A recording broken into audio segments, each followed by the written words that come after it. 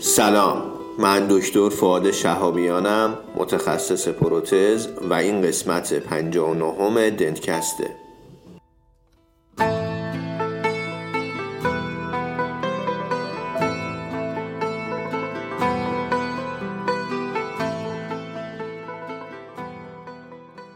دنتکست مجموعه ای از پادکست هاست که در اون ما با همدیگه مقاله میخونیم، یعنی مقالات خوب و جذاب رو انتخاب میکنیم، با همدیگه مرور میکنیم و به اشتراک میذاریم.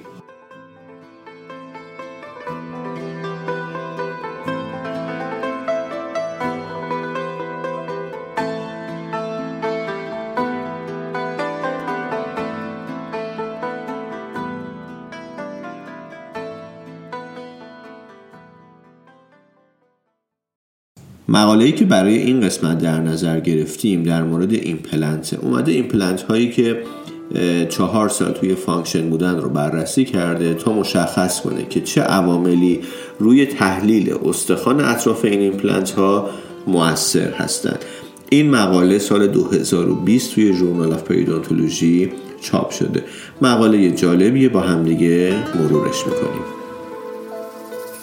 روزای شادمو درگیر غم نکن، من با تو دل خوشم، دل واپسم نکن، کاری نکن دلم دیوونه تر بشه، این خونه رو سرم ویرونه تر بشه، من رو به راهتم، این راهو سد نکن، دنیای من تویی، دنیامو بد نکن، دریای عشق من هیچ از رامد نکن، دست منو بگیر دستامو رد نکن، خورشید پیش تو اسمی کنم گمه، ماهی که در میاد سوء تفاهمه، دریای عشق من هیچ از رامد نکن، دست منو بگیر دستامو رد نکن، خورشید پیش تو اسمی کنم گمه، ماهی که در میاد سوء تفاهمه.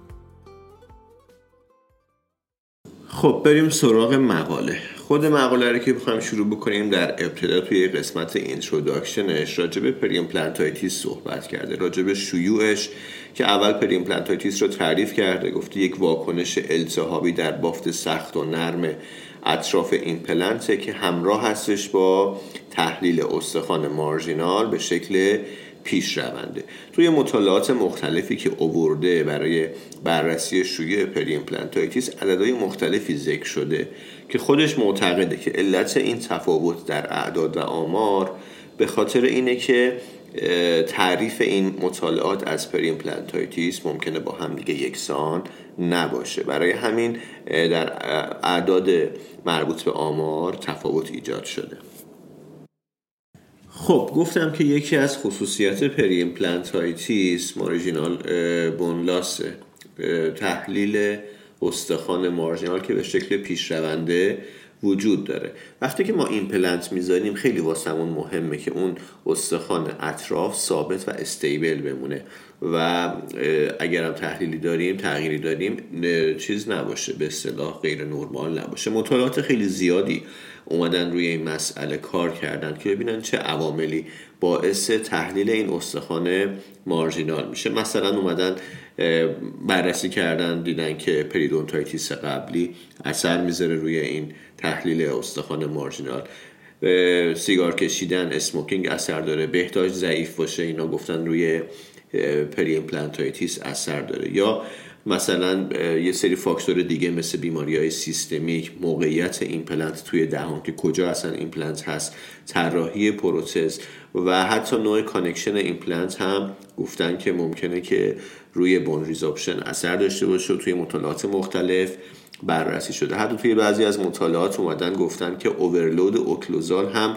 ممکنه باعث بون ریزورپشن بشه و اومدن بررسی کردن، یه سری مطالعات فاینایت المنت انجام دادن و نشون دادن که استرس اوکلوزالی روی به اصطلاح ناحیه مارژینال استخوان مارژینال ایمپلنت تمرکز پیدا میکنه و ممکنه که باعث میکرو فرکچر بشه، که البته خب خیلی شواهد گفته که کمه در مورد اینکه واقعا اوکلوزال اوورلود مؤثر باشه بر پری ایمپلنت بون ریزورپشن روی تحلیل استخوان اطراف ایمپلنت. خیلی شواهد کمی هستش که این اوورلود اوکلوزالی مؤثر باشه، که فکر میکنم 1-2 تا هم پادکست در این مورد خیلی وقت پیش درست کردیم که عملا این ارتباط رو نفی کرده بود، به خاطر اینکه خیلی فاکتورهای دیگه‌ای ممکنه که توی این قضیه دخالت داشته باشن و این مسئله عملا طبق مطالعات تا حدود زیادی منتفی هست.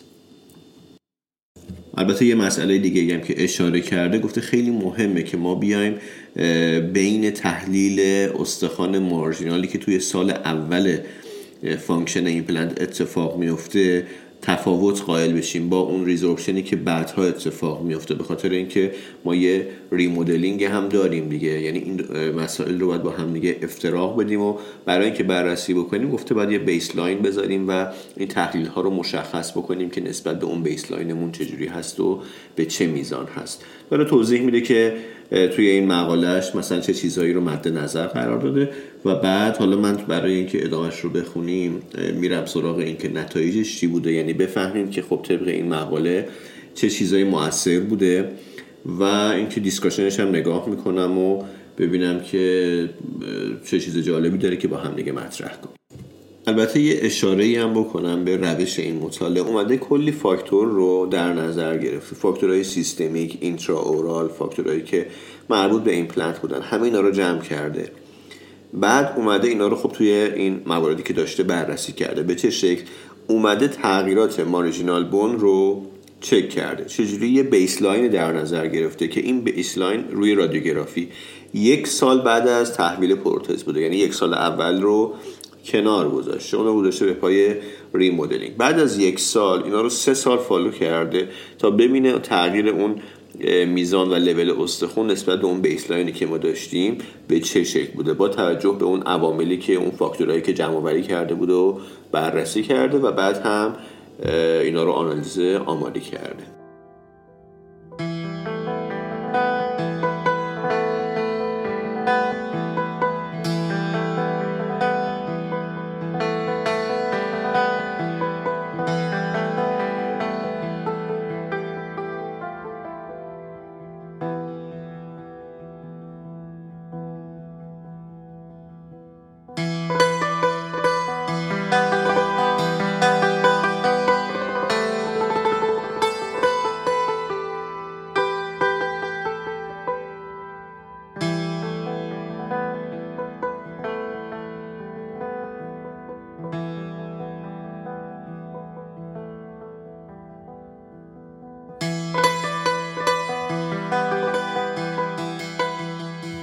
خب نتایجی که به دست آورده اینه که اگر یک روکشی زمان بیشتری توی فانکشن بوده احتمال ریزورپشنش بیشتره.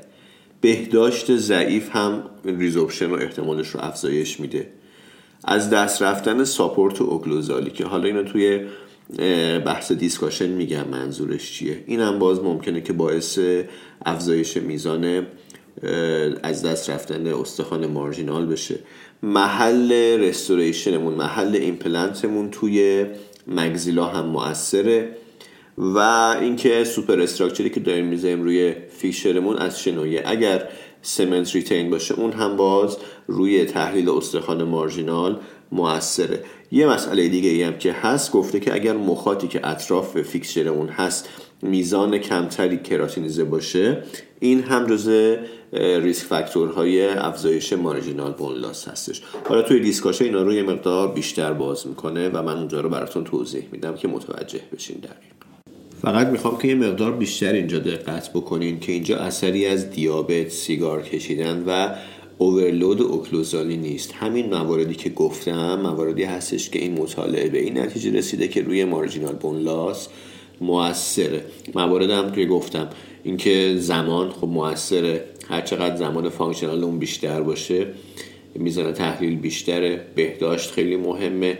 از دست رفتن ساپورت اوکلوزال که گفتم اینو توضیح میدم چیه. موقعیت در مگزیلا اگر رستوریشنمون توی مگزیلا باشه، سوپر استراکچرمون اگر سمنت ریتین باشه و مخاط که کراتینیزه است یا نه. اینا طبق این مقاله عوامل مؤثر هستن. اون مواردی که گفتم سیگار و دیابت و اینا که ما همیشه فکر میکنیم توی این مقاله مؤثر شناخته نشدن.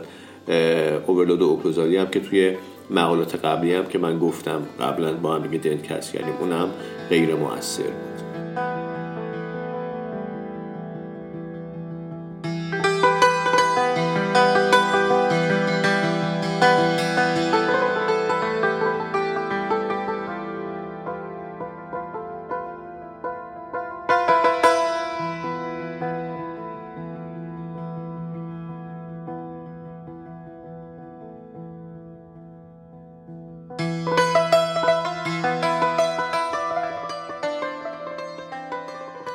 خب توی دیسکاشن اول میگه که ما به شکل عمومی بون ریزورپشن داریم در اطراف ایمپلنت ها حتی بعد از 1 سال. این بون ریزورپشن وجود داره و معمولا سالانه حدود 18 صدم میلیمتر اطراف ایمپلنت حتی بعد از 1 سال ما تحلیل داریم. گفته توی مطالعه ما این تحلیل خیلی کمتر بود، 48,000 بود. علتش هم این بودش که تمام افرادی که توی این مطالعه بودن به شکل منظم اون برنامه نگهداری ایمپلنت ها روشون انجام میشد و به خاطر همین ریسک پری ایمپلنتایتیس و تحلیل استخوان توشون کمتر بود. در مورد بهداشت هم که گفته که مشخصه که بهداشت یک فاکتور اساسی توی بیماری پری ایمپلنت هست و اون التهابی که به شکل دائمی در اطراف ایمپلنت وجود داره و اون پلاکی که جمع میشه مشخصا منجر به تحلیل استخوان خواهد شد.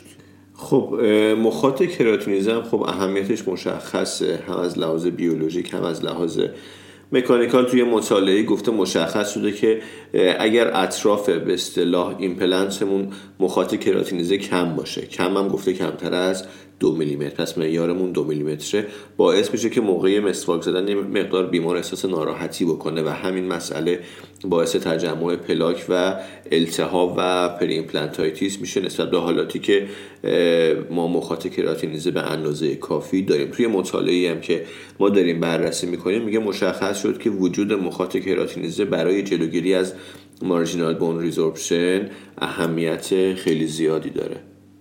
مسئله بعدی که توی کانکلوژن گفتم، توی نتیجه مطالعه گفتم اینه که توی مگزیلا و نواحی مگزیلا ما میزان تحلیلمون بیشتره. اینجا هم گفته که خب مشخصا کیفیت استخوان و وضعیت استخوان روی تحلیل استخوان مؤثره و ایمپلنت هایی که توی مندیبل داشتن بیمارا، ایمپلنت هایی که توی مندیبل بوده میزان تحلیل اطراف ایمپلنت نسبت به ایمپلنت هایی که توی مگزیلا بوده کمتر بوده.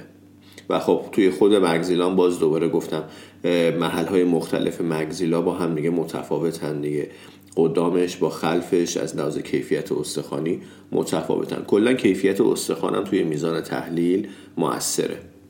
مسئله دیگه که اثر میذاره روی میزان تحلیل نوع سوپر استراکچرمونه. اگر سوپر استراکچرمون سمنت ریتین باشه نسبت به اسکرو ریتین میزان تحلیل استخوانیش بیشتره. اونم به خاطر اینه که وقتی که سمان میکنیم احتمال اینکه سمان باقی بمونه اطراف روکشمون و اطراف فیکسچر بیشتره و اینا تمیز کردنش سخته و میتونه منجر به التهاب و تحلیل استخوان بشه. پس باید بریم به سمت اسکرو ریتین. حالا خب یه سری محدودیت هم داره که قبلا راجبش صحبت کردم توی یکی از پادکست ها، ولی این رو بدونیم که سمان باقی مونده از مواردی هستش که منجر به افزایش تحلیل میشه. یه ایندکسی هست به اسم ایچنر که اومده چیکار کرده. ایچنر حالا من نمیدونم درست تلفظ میکنم یا نه، ولی خب حالا من همین میگم ایچنر.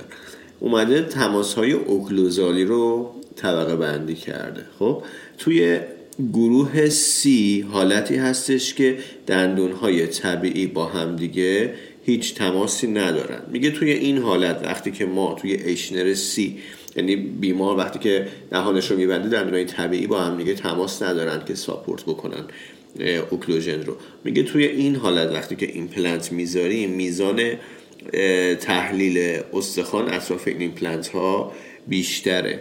دلایل مختلفی گفته که مثلا ممکنه به خاطر این باشه که دندون‌های طبیعی که ساپورت نمی‌کنن نیروی بیشتری وارد میشه، یا اینکه مثلا وقتی که این دندون‌های طبیعی کمتر هستن توی حرکات مختلف فکی، خب اون PDL ها نقش خیلی مهمی توی حس پروپریوسپتیو دارن، الان نیستن. باز این ممکن موثر باشه. یه مسئله دیگه‌ای که گفته که مشخص شده که توی یعنی مشخص کردن توی این مطالعه‌ای که ما انجام دادیم، میگه آلوئولار ریج این بیمارایی که شرکت کرده بودن همشون شدیداً رزوربه بوده، برای اینکه مثلا توی زمان خیلی گذشته دندونشون رو کشیده بودن و زمان طولانی از زمان اکسترکشن گذشته بود. میگه توی مطالعه‌ای انجام شده گفتن که وقتی که ما محل قراردهی ایمپلنت هامون محدود باشه و نتونیم جای درست و مناسبش بذاریم نسبت به تحلیل استخوانی که اتفاق افتاده، ممکنه که میزان تحلیل توش بیشتر باشه. پس اومده ربط داده تحلیل اطراف اینا رو توی حالت HNRC که تماس اوکلوزالی نداریم به اون تحلیل بیش از حدی که داشته. گفته به خاطر اینکه اینجا یه خورده قضیه مبهمه، نیاز به مطالعات بیشتر و آنالیز بیشتری هست که ببینیم اوکلوزال ساپورت و بون ریزوربشن آیا با هم دیگه ارتباطی دارن یا نه.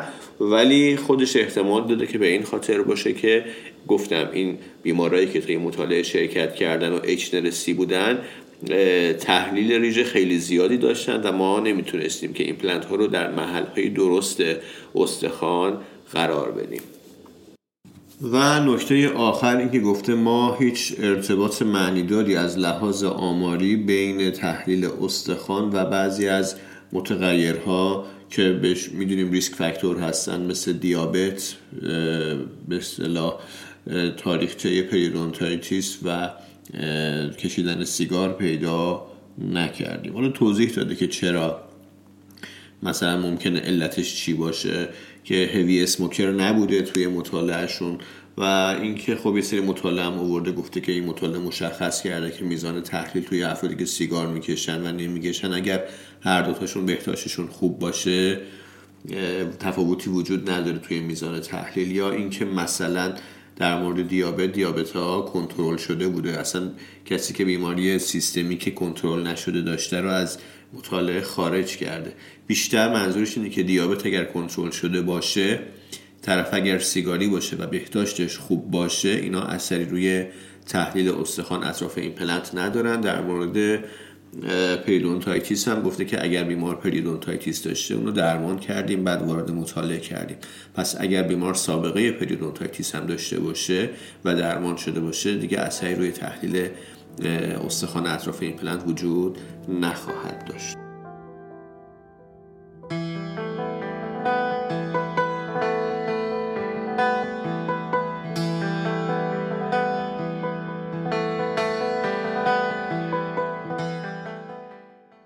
خب مقاله به اتمام میرسه اینجا. خیلی ممنونم که وقتتون رو در اختیار من گذاشتید. اوقات خوبی رو داشته باشید.